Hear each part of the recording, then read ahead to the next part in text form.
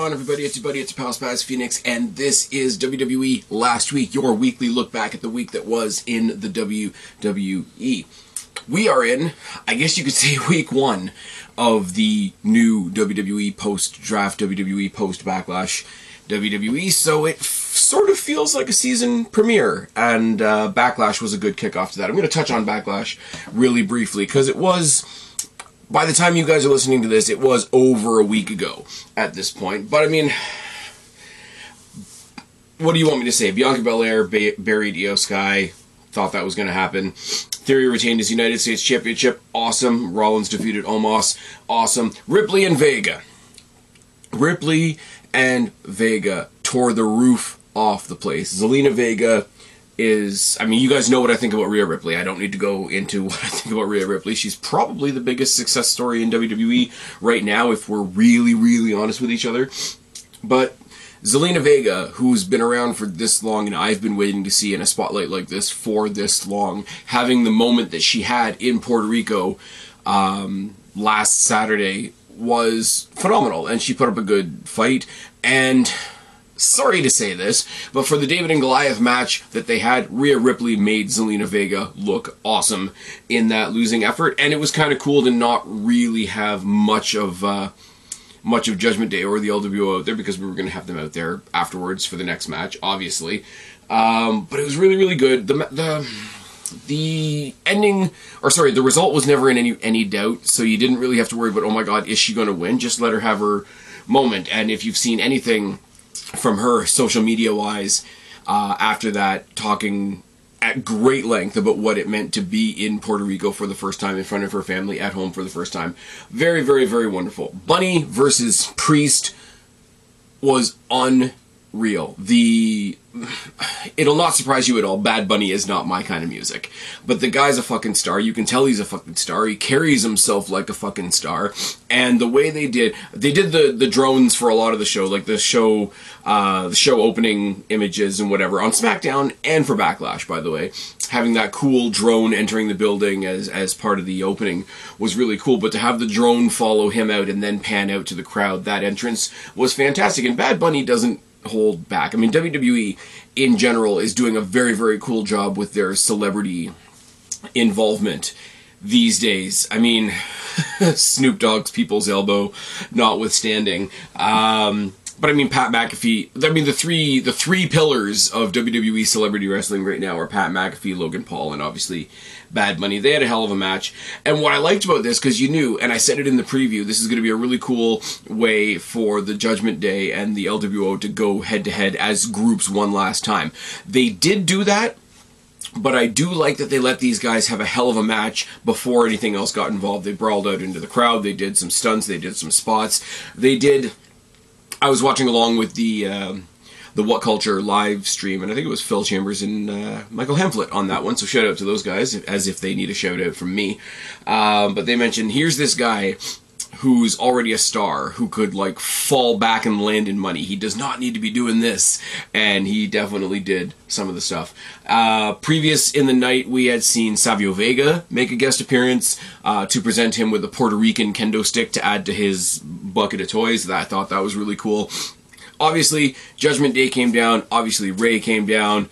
Carlito making an appearance before even Savio Vega, but Savio Vega then doing what he could do in the aisleway as he led down the rest of the LWO, the remaining members, Joaquin Wilde and Cruz del Toro. It was just really cool, and to see them all celebrating, and to see something that, I mean, I'm up here in Canada. You guys know where I am at this point. This was location specific. It wasn't for me, but to see the people that it was for enjoying it so much, that was for me, if that makes any sense. Similarly, I should say, the building that they were in, the Coliseo de Puerto Rico, I think is how you pronounce it. Somebody's going to correct me down in the comment section below. They didn't have a stage. They did sort of that weird, they did it for the Rumble one year, I think, where it's just they took one of the hallways and kind of lit it up with enough LED boards to make it something. But I mean, to come out through the throngs of fans is better than any stage way anyway. And like I said, the cool stuff that they were doing with the drones and all that. Lots and lots of fun. Obviously, Bad Bunny got the win. Sort of evened up the odds as far as Judgment Day and the LWO. Rhea Ripley got her win. Bad Bunny got his win. Very, very predictable stuff, but like, if you're predicting to see something you're gonna like, you're not gonna mind it being predictable. I'm sorry, I'm being repetitive at that point. And then, oh, hail the conquering hero, Cody Rhodes busted Brock Lesnar open and then beat him with the most devastating move in all of entertainment, the surprise roll-up.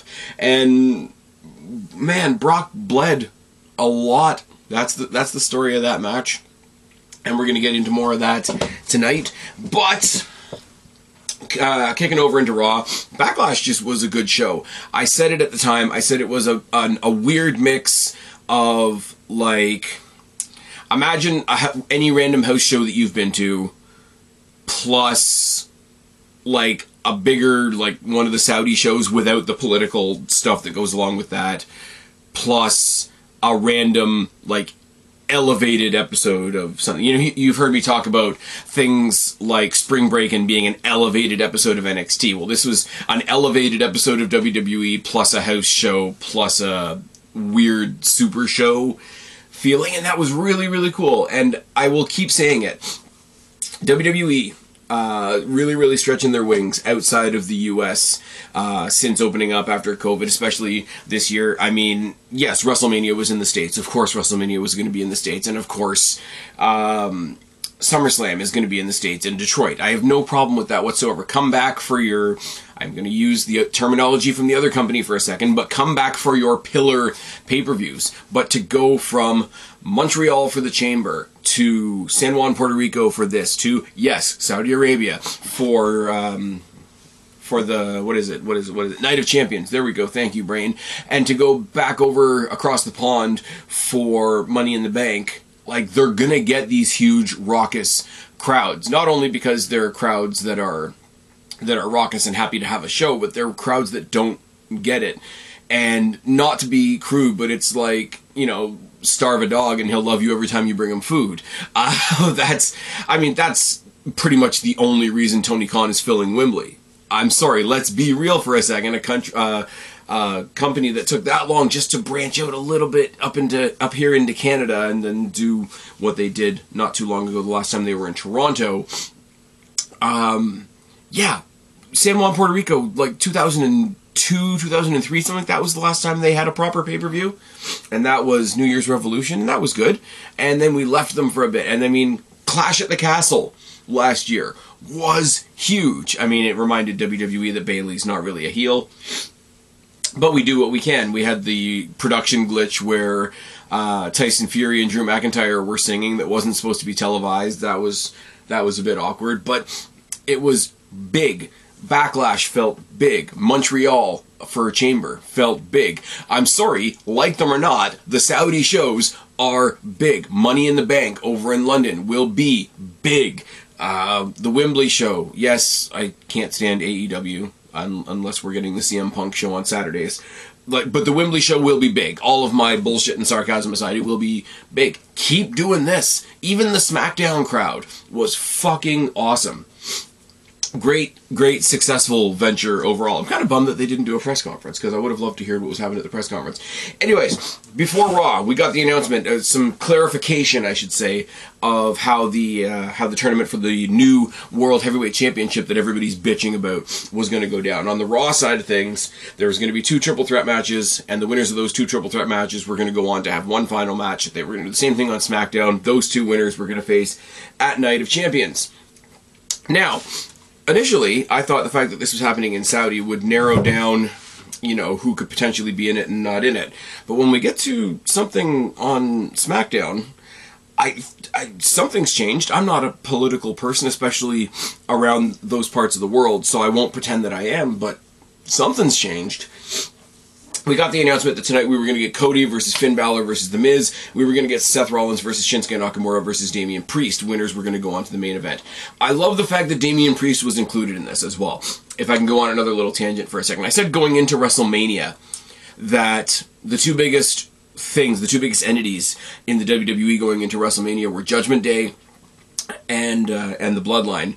And in the Bloodline, you had Roman in a match. You had the Usos in a match. You did not have Solo Sikoa in a match. On the other side of the coin, you had Ripley in a match. You had Dom in a match. You had Finn Balor in a match. You did not have Damian Priest in a match. And I said, okay, they pick a random one or two people after WrestleMania to give a weird post-WrestleMania push to. You gotta give those weird post-WrestleMania pushes to Solo Sikoa and Damian Priest at this point, and I'm pretty sure they are. Damian Priest got featured in the tournament, and Solo Sikoa we're going to talk about when we get to SmackDown. But Cody comes out to start the show because why not?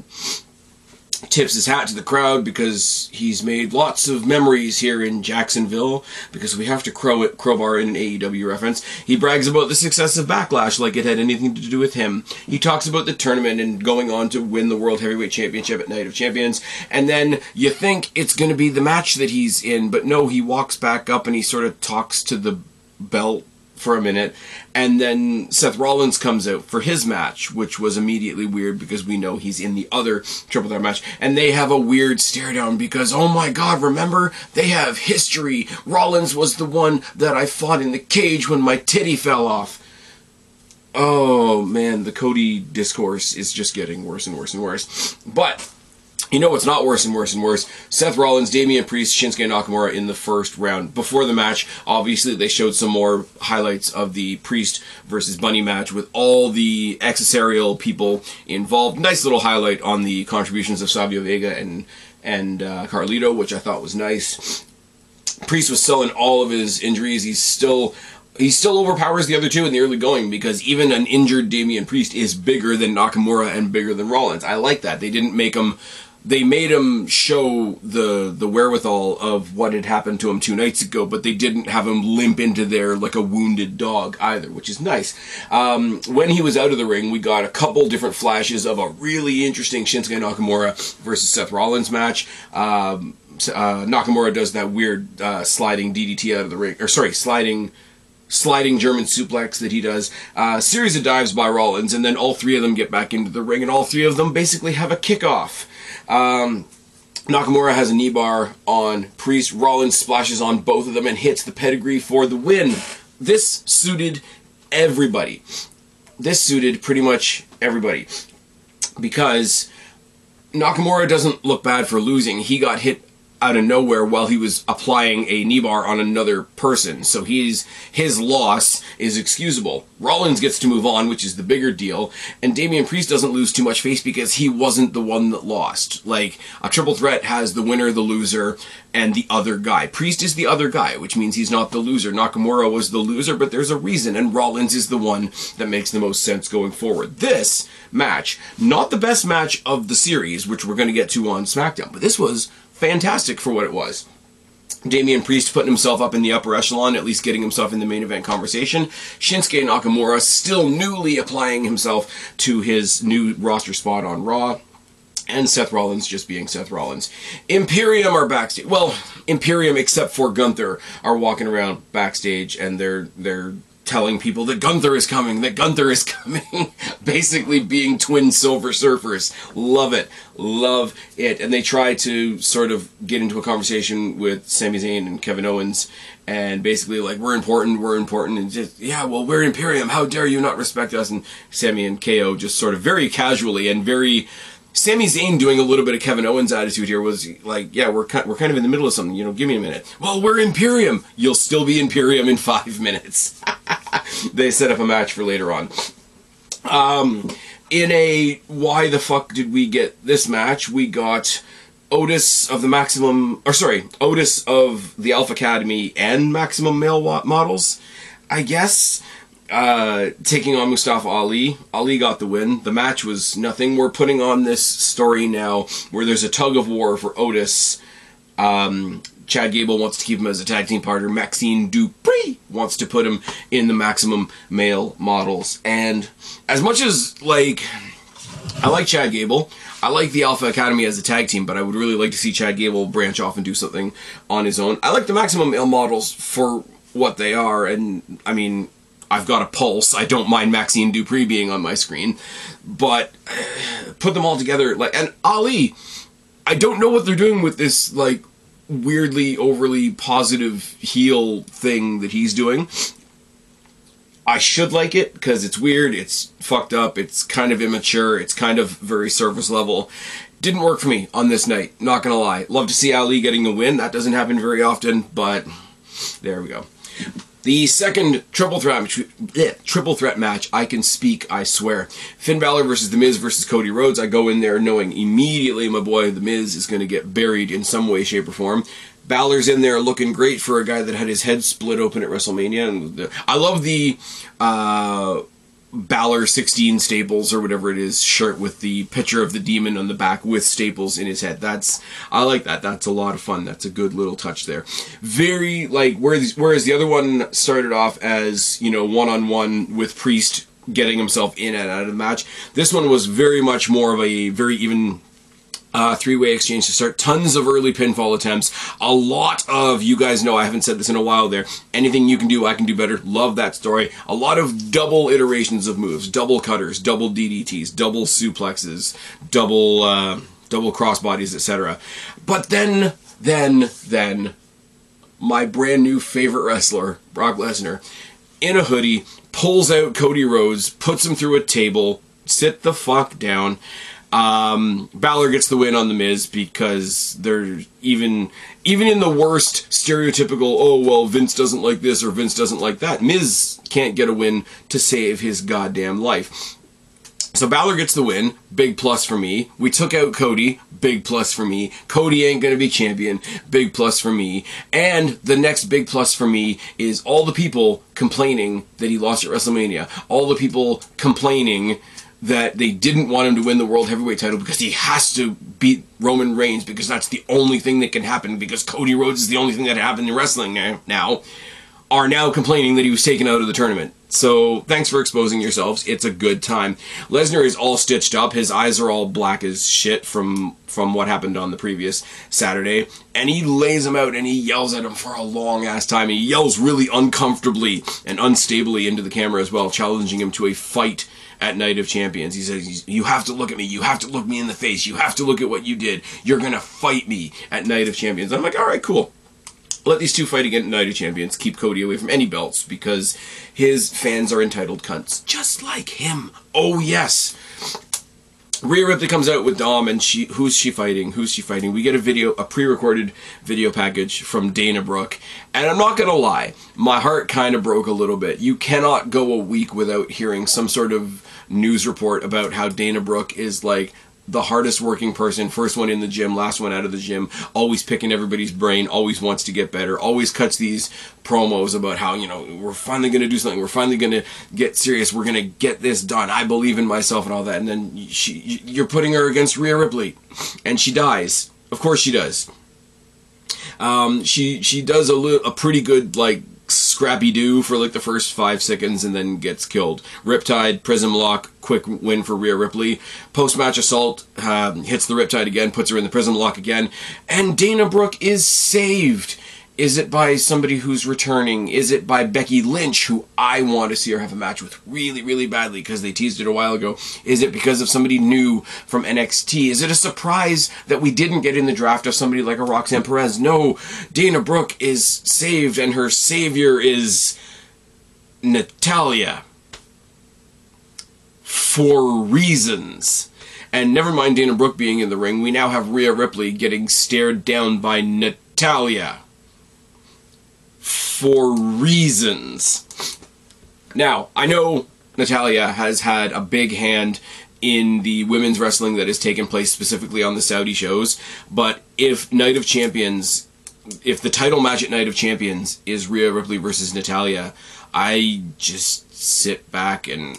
It's kind of like me watching Jon Moxley fight Kenny Omega.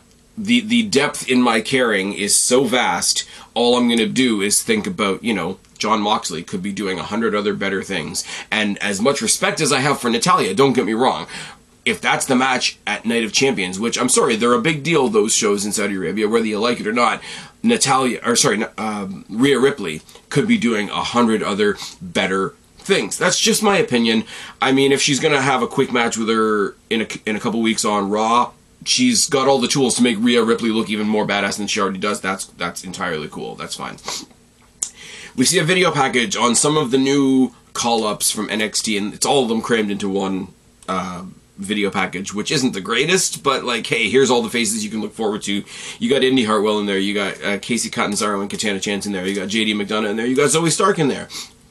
Then we cut to a backstage interview with Zoe Stark, who talks about, you know, what it's like to be in this, you know, her new home is Monday Night Raw, and this Monday Night Raw locker room is full of a bunch of weirdos like this one over here, and Nikki Cross is there just watching the interview happen, so they're gonna have a fight later. Yay! As we previously said, Sami Zayn and Kevin Owens are going to take on Imperium without Gunther. So, Gunther's lackeys versus Sami and KO. And again, I have to be careful. This is much like the Natalia thing, right? I like Imperium as a group. I like Imperium as a trio with Gunther. As a trio, when they fight in 3-on-3 matches, or trios matches, I guess I should say, they are an awesome team to watch. When Gunther fights on his own, he's an awesome guy to watch. When Gunther fights with them by his side, he's an awesome guy to watch. These guys on their own are technically fantastic and athletically fantastic and know what they're doing, but all I could think of during this match is like the star gap between them and Sami and KO is absolutely huge. There's a couple of good things in there, a couple of really good haluva kicks, all the, I guess you would say the standard KO and Sami offense. Champs get the win. I thought this was just a reason to get them out there to be challenged by a real set of challengers, but it wasn't. I guess this was Imperium's introduction to Raw, and they remind us one more time that Gunther will be here next week, and we should all look out and blah, blah, blah, blah, blah. Sonya Deville and Chelsea Green are in the back getting everybody to sign a petition, not really telling them what the petition is for, but, you know, we're gonna make Raw better, we're gonna, you know, do all the right and just things, when really it's a petition that they're gonna give to Adam Pearce to tell him that he has to give them a shot at the Women's Tag Team Championship matches. Now later on in the night it's accepted by Liv Morgan and Raquel Rodriguez, who were like, you know, you're kind of being a bit ridiculous here, like, you could have just asked us for a match. But one of the people that they tried to get to sign the petition is The Way, and The Way is in the back. They're back together. Johnny Gargano, Candice LeRae, Dexter Lumis, and Indy Hartwell, which wasn't The Way, by the way. Take Dexter Lumis out, put Austin Theory, and that group was The Way. And they keep on, you know, Candice LeRae looking to Johnny, have you talked to him? You know, we haven't heard from him in a while. Well, he's going to be coming shortly, and whatever. And the great obvious thing is like, oh, they're preparing everybody for the return of Tommaso Ciampa. I kind of hope that that's a swerve, honestly, because Ciampa wasn't part of The Way either. And they're saying, all the rumors are that, especially with Indy Hartwell being up on the main roster now, that they're going to be putting The Way back together, which I wouldn't mind, but don't say we brought The Way back and bring back 3/4 of The Way and 2 other characters that were never part of The Way. And I mean, if you're going to put Ciampa back with Gargano to do DIY stuff, that's very different from what The Way was. That's all I got. I hope they all do good things. I hope Tommaso Ciampa's okay. He's had way too many, you know, health problems and injury problems and whatever. So, number one, want him to be okay. Number two, hopefully we see him back on our screen soon and not dressed in neon to match The Miz, because he's not The Miz. WWE takes a second to congratulate Batista for the success of Guardians of the Galaxy Volume 3. I will use this as a moment to pimp my own show. Go back the last 2 pods. I did a trailer reaction for the Meg 2 The Trench, which is a lot of fun.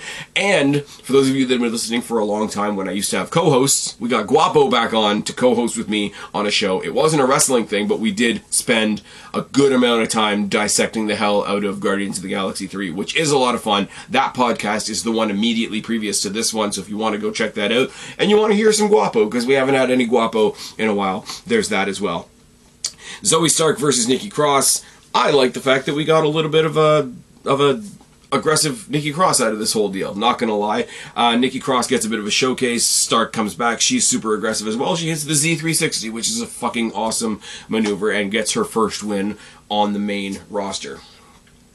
Trish Stratus is seen in the back. She's handing out missing posters. She's got a missing poster t-shirt for Becky Lynch. When she comes out to the ring, she mocks Kevin Patrick and says, go to Ireland and try to find out where Becky Lynch is. That's really nice. She says to Corey Graves that he should put it out on social media as well. We really got to find her. We really got to take care of her.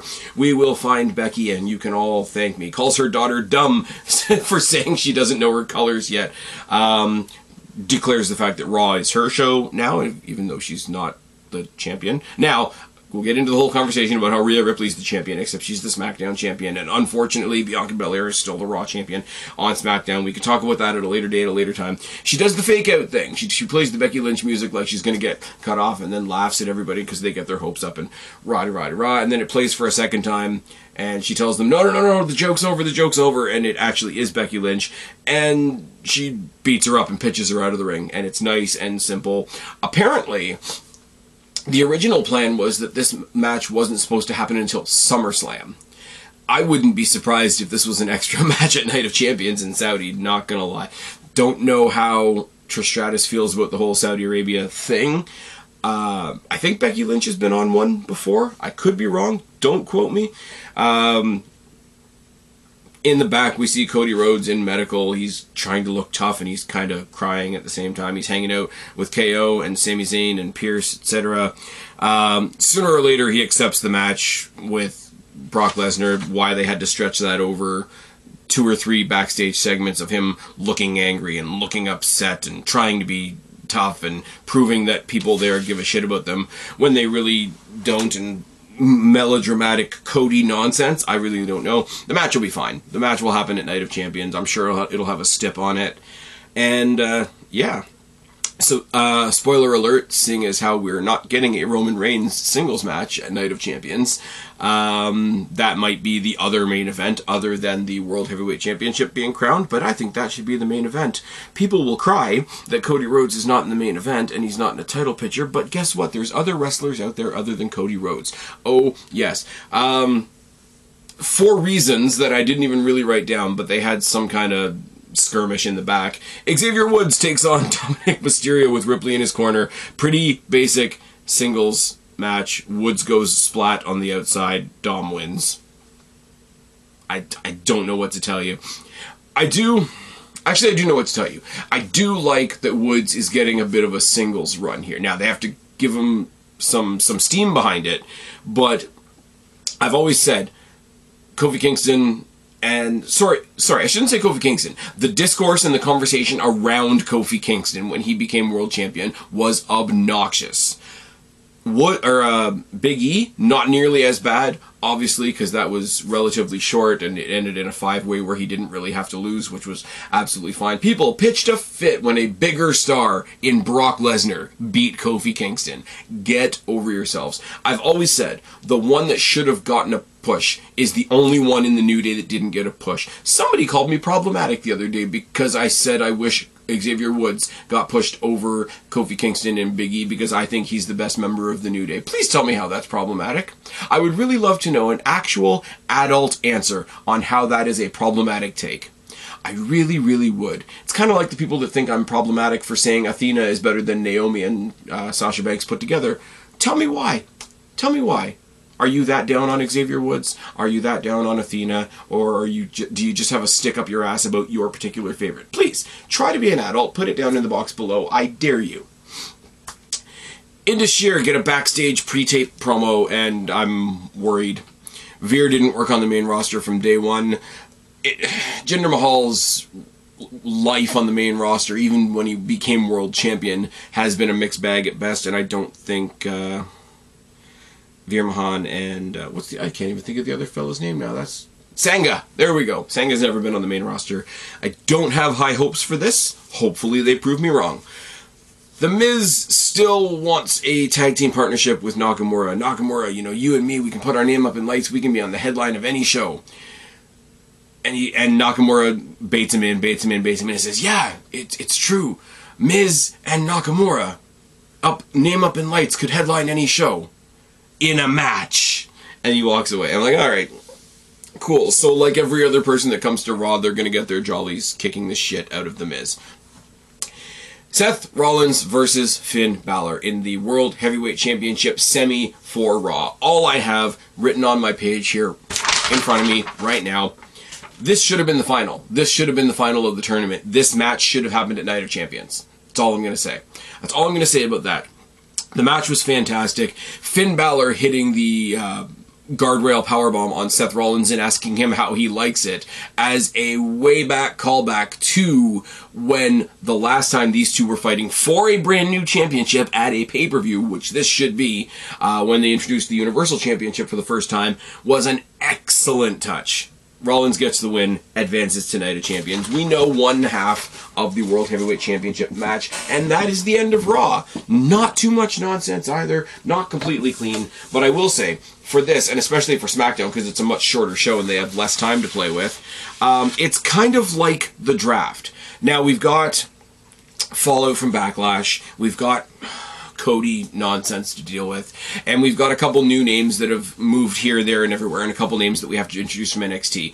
But these World Championship Tournament shows fall under the same category as the draft shows did, is basically we're tuning in to see the draft, and anything else that happens is just kind of there. I'm not saying that's a bad thing. A show should have focus, but I do feel bad for anybody else that was trying to get anything else up off the ground this particular week.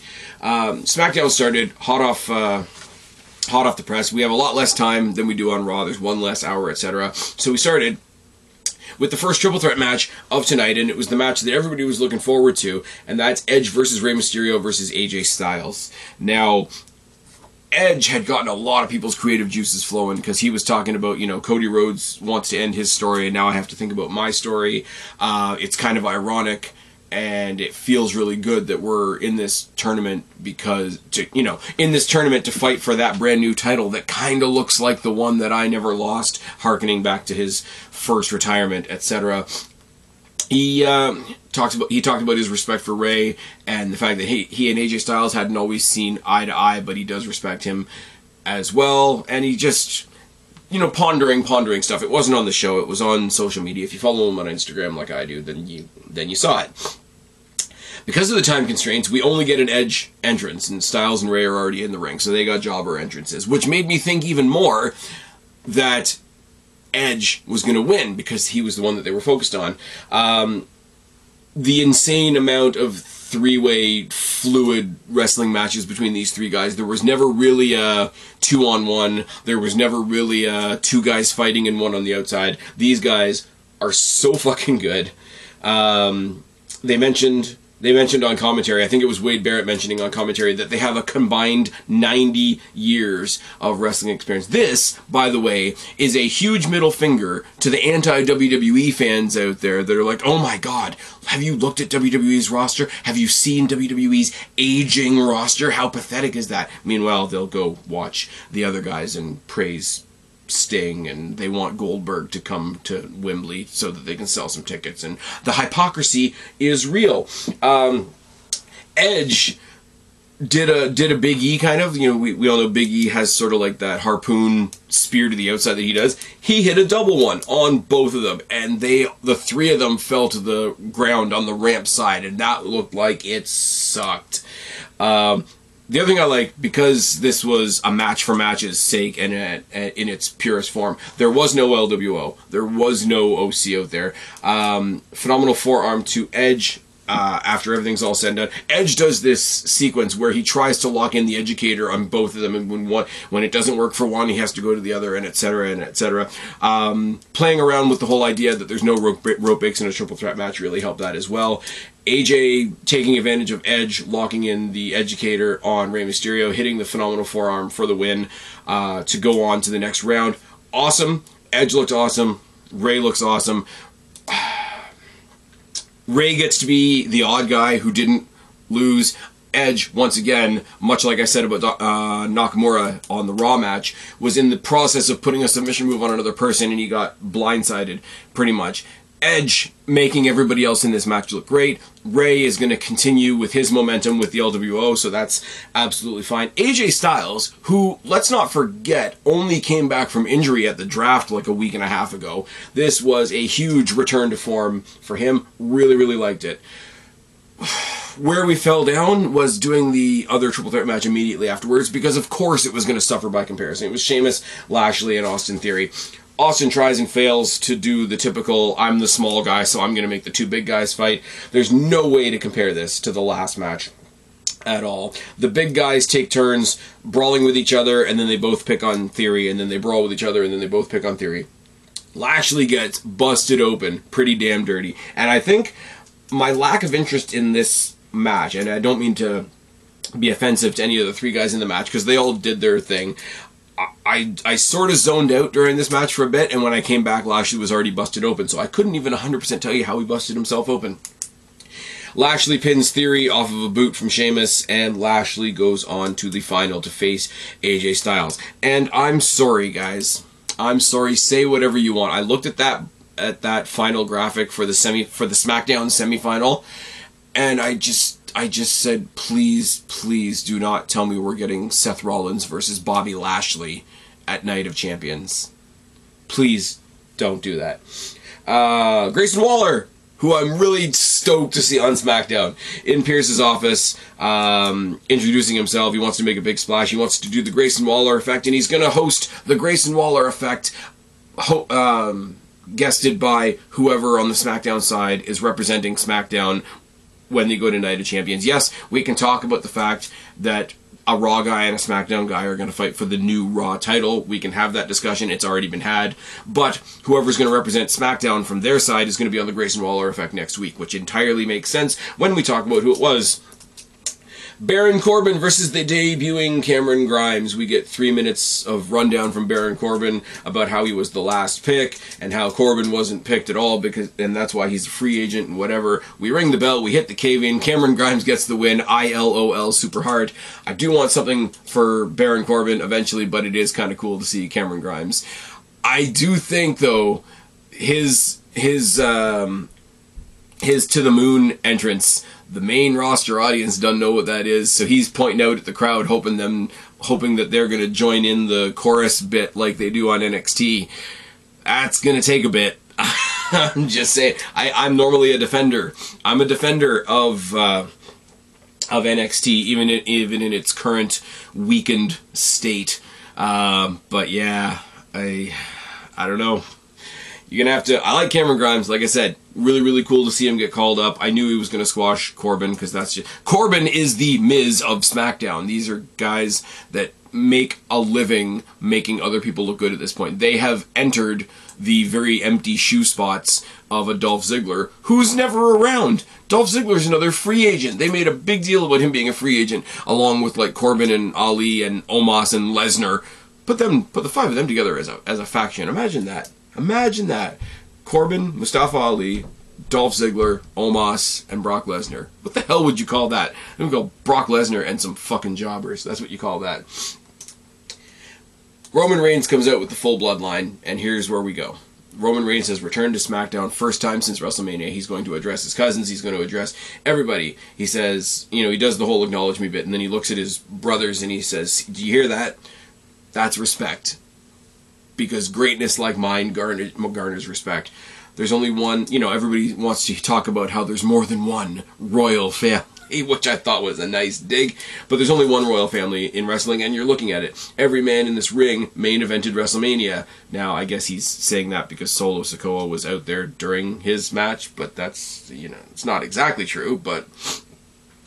I wasn't at Backlash, and Solo, of all people, stepped up. Solo swam with the Sharks. Solo solved the Riddle problem, and Sami and KO aren't a problem anymore. Solo won us the match at Backlash. The problem isn't Riddle or Sami or KO or Solo. Or sorry, he looks at Solo and says, the problem is your brothers, the Usos. Turns to the Usos, and he says, you lost at Mania, and then you dedicated your rematch to me, and you lost.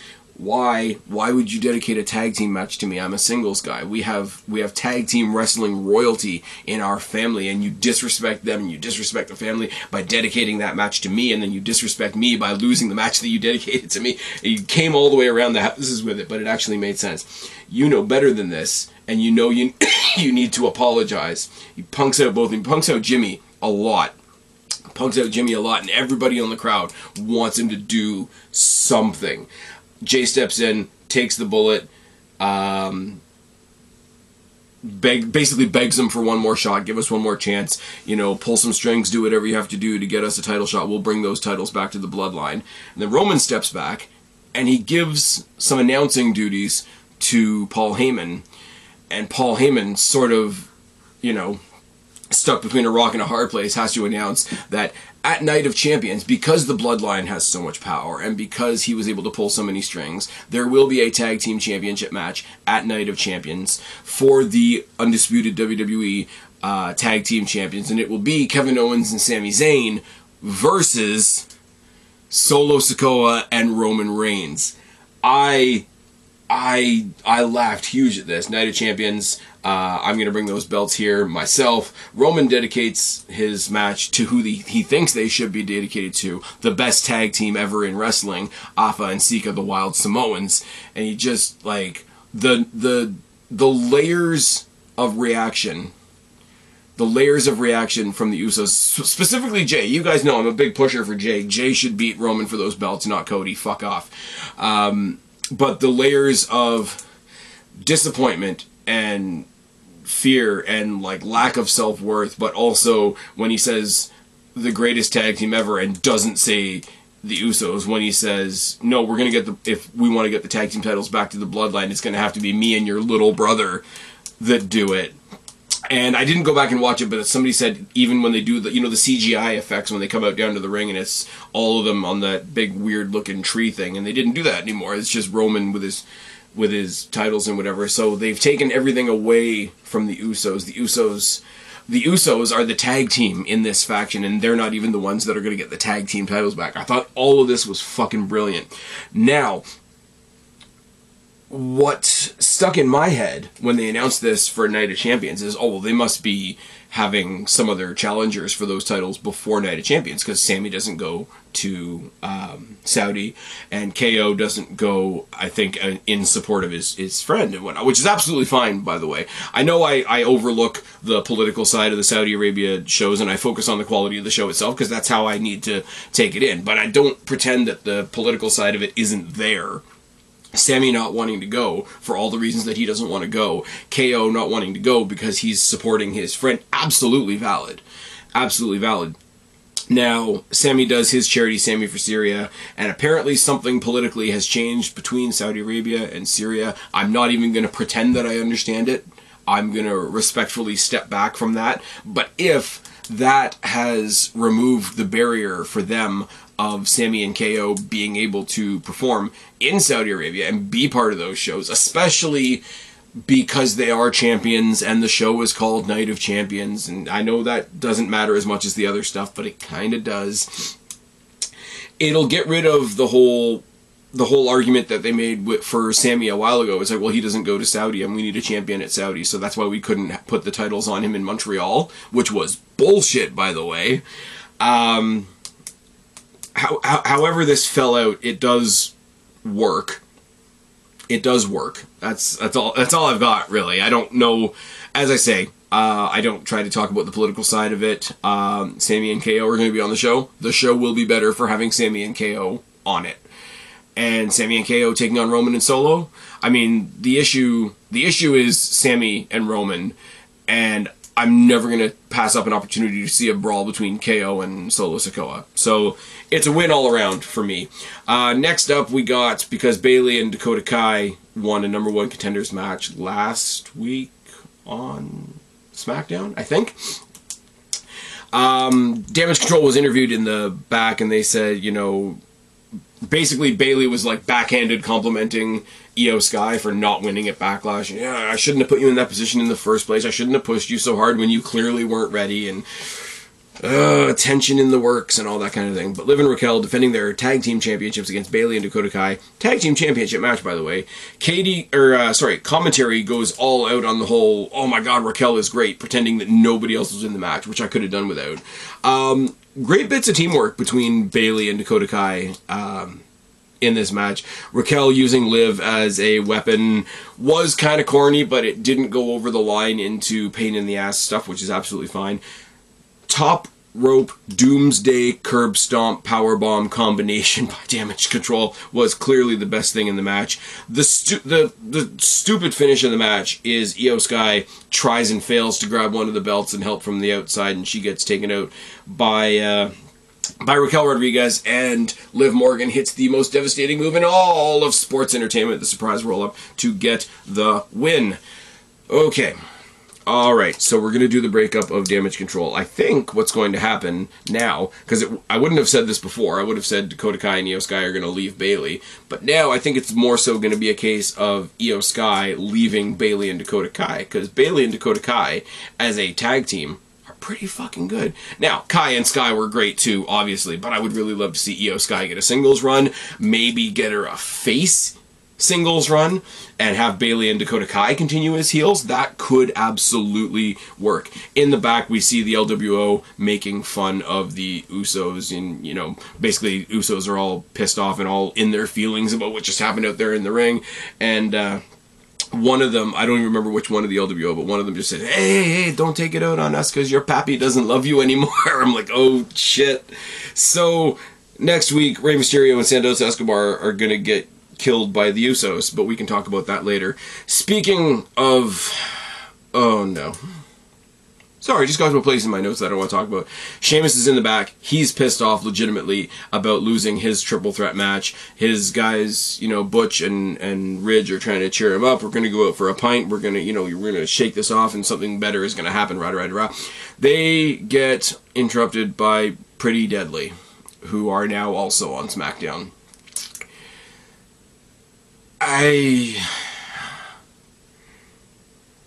Sheamus, at the beginning of this show, was in the running to be a new world champion.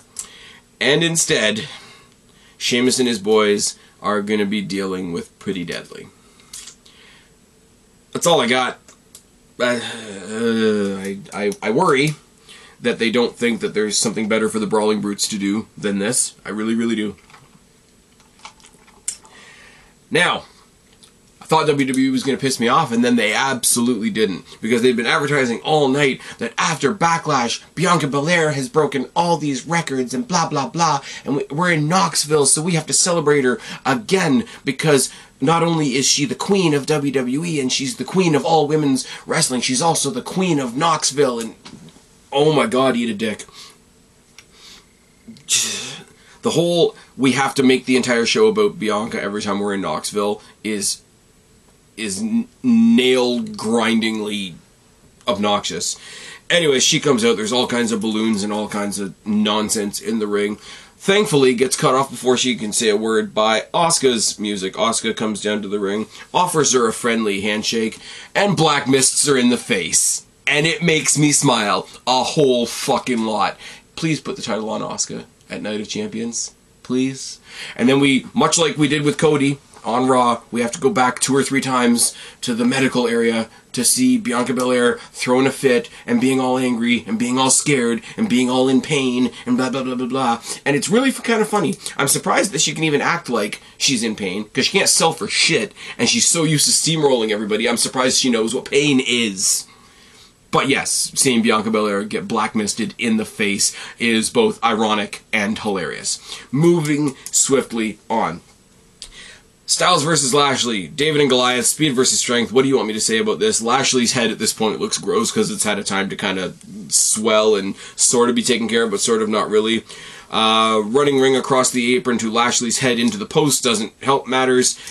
Relatively Styles-centric match. Up to and including the phenomenal forearm. Styles gets the win. I'm really, really happy about that. I'm not going to lie. Of anybody in the field, I'm sorry, Edge, Rey, Styles, Sheamus, Lashley, Theory. Basically, there was 3 guys that I could have picked on Raw. I could have picked Rollins. I could have picked Balor, because I would love to see Balor get back up to the top of the mountain. And I would love to see Cody Rhodes be in that match, only because he would have been at the forefront of another pay-per-view, and his fans still would have found a way to make that a bad thing. Any one of them. But it was going to be Styles for me, all the way along. I know a lot of people towards the end of the week leading into SmackDown wanted it to be Edge. That would have been really cool. I'm not going to lie. But give me Styles versus Rollins, give me Styles versus Balor, give me Styles versus Cody, because there's sort of stories there with all three of those. Rollins is, I'm going to put this out there right now for Night of Champions. Either Rollins is going to win the title, or Styles is going to win the title, which will mean he will come to Raw, which means the entire OC will come to Raw. If that happens, the OC versus the Judgment Day and Styles versus Balor happening later on down the line, maybe at Survivor Series, maybe at the Royal Rumble, is a really cool way to go. But I think the more logical way, and the more deserving way to go, honestly, because, I'm sorry, AJ Styles did just come back from injury, which is not his fault, but the one who's been kicking ass and making everybody else look great in WWE for so long now is Seth friggin' Rollins. And what we have AJ Styles in there to do right now is to give Rollins a match deserving of everything that he's done so far, to show him earning and deserving that championship. I think it's going to be great. I think it's going to be a lot of fun. That was SmackDown, by the way. Couple odds and ends to clean up. Raw next week, we've got Miz versus Nakamura. We've got Chelsea and Sonya versus Liv and Raquel. We've got Gunther debuting against somebody. It just says Gunther debuts, so I don't even know if he necessarily has a match or he just comes out to make a first statement or whatever the case may be, but that'll be interesting. On SmackDown, we've got KO and Sammy,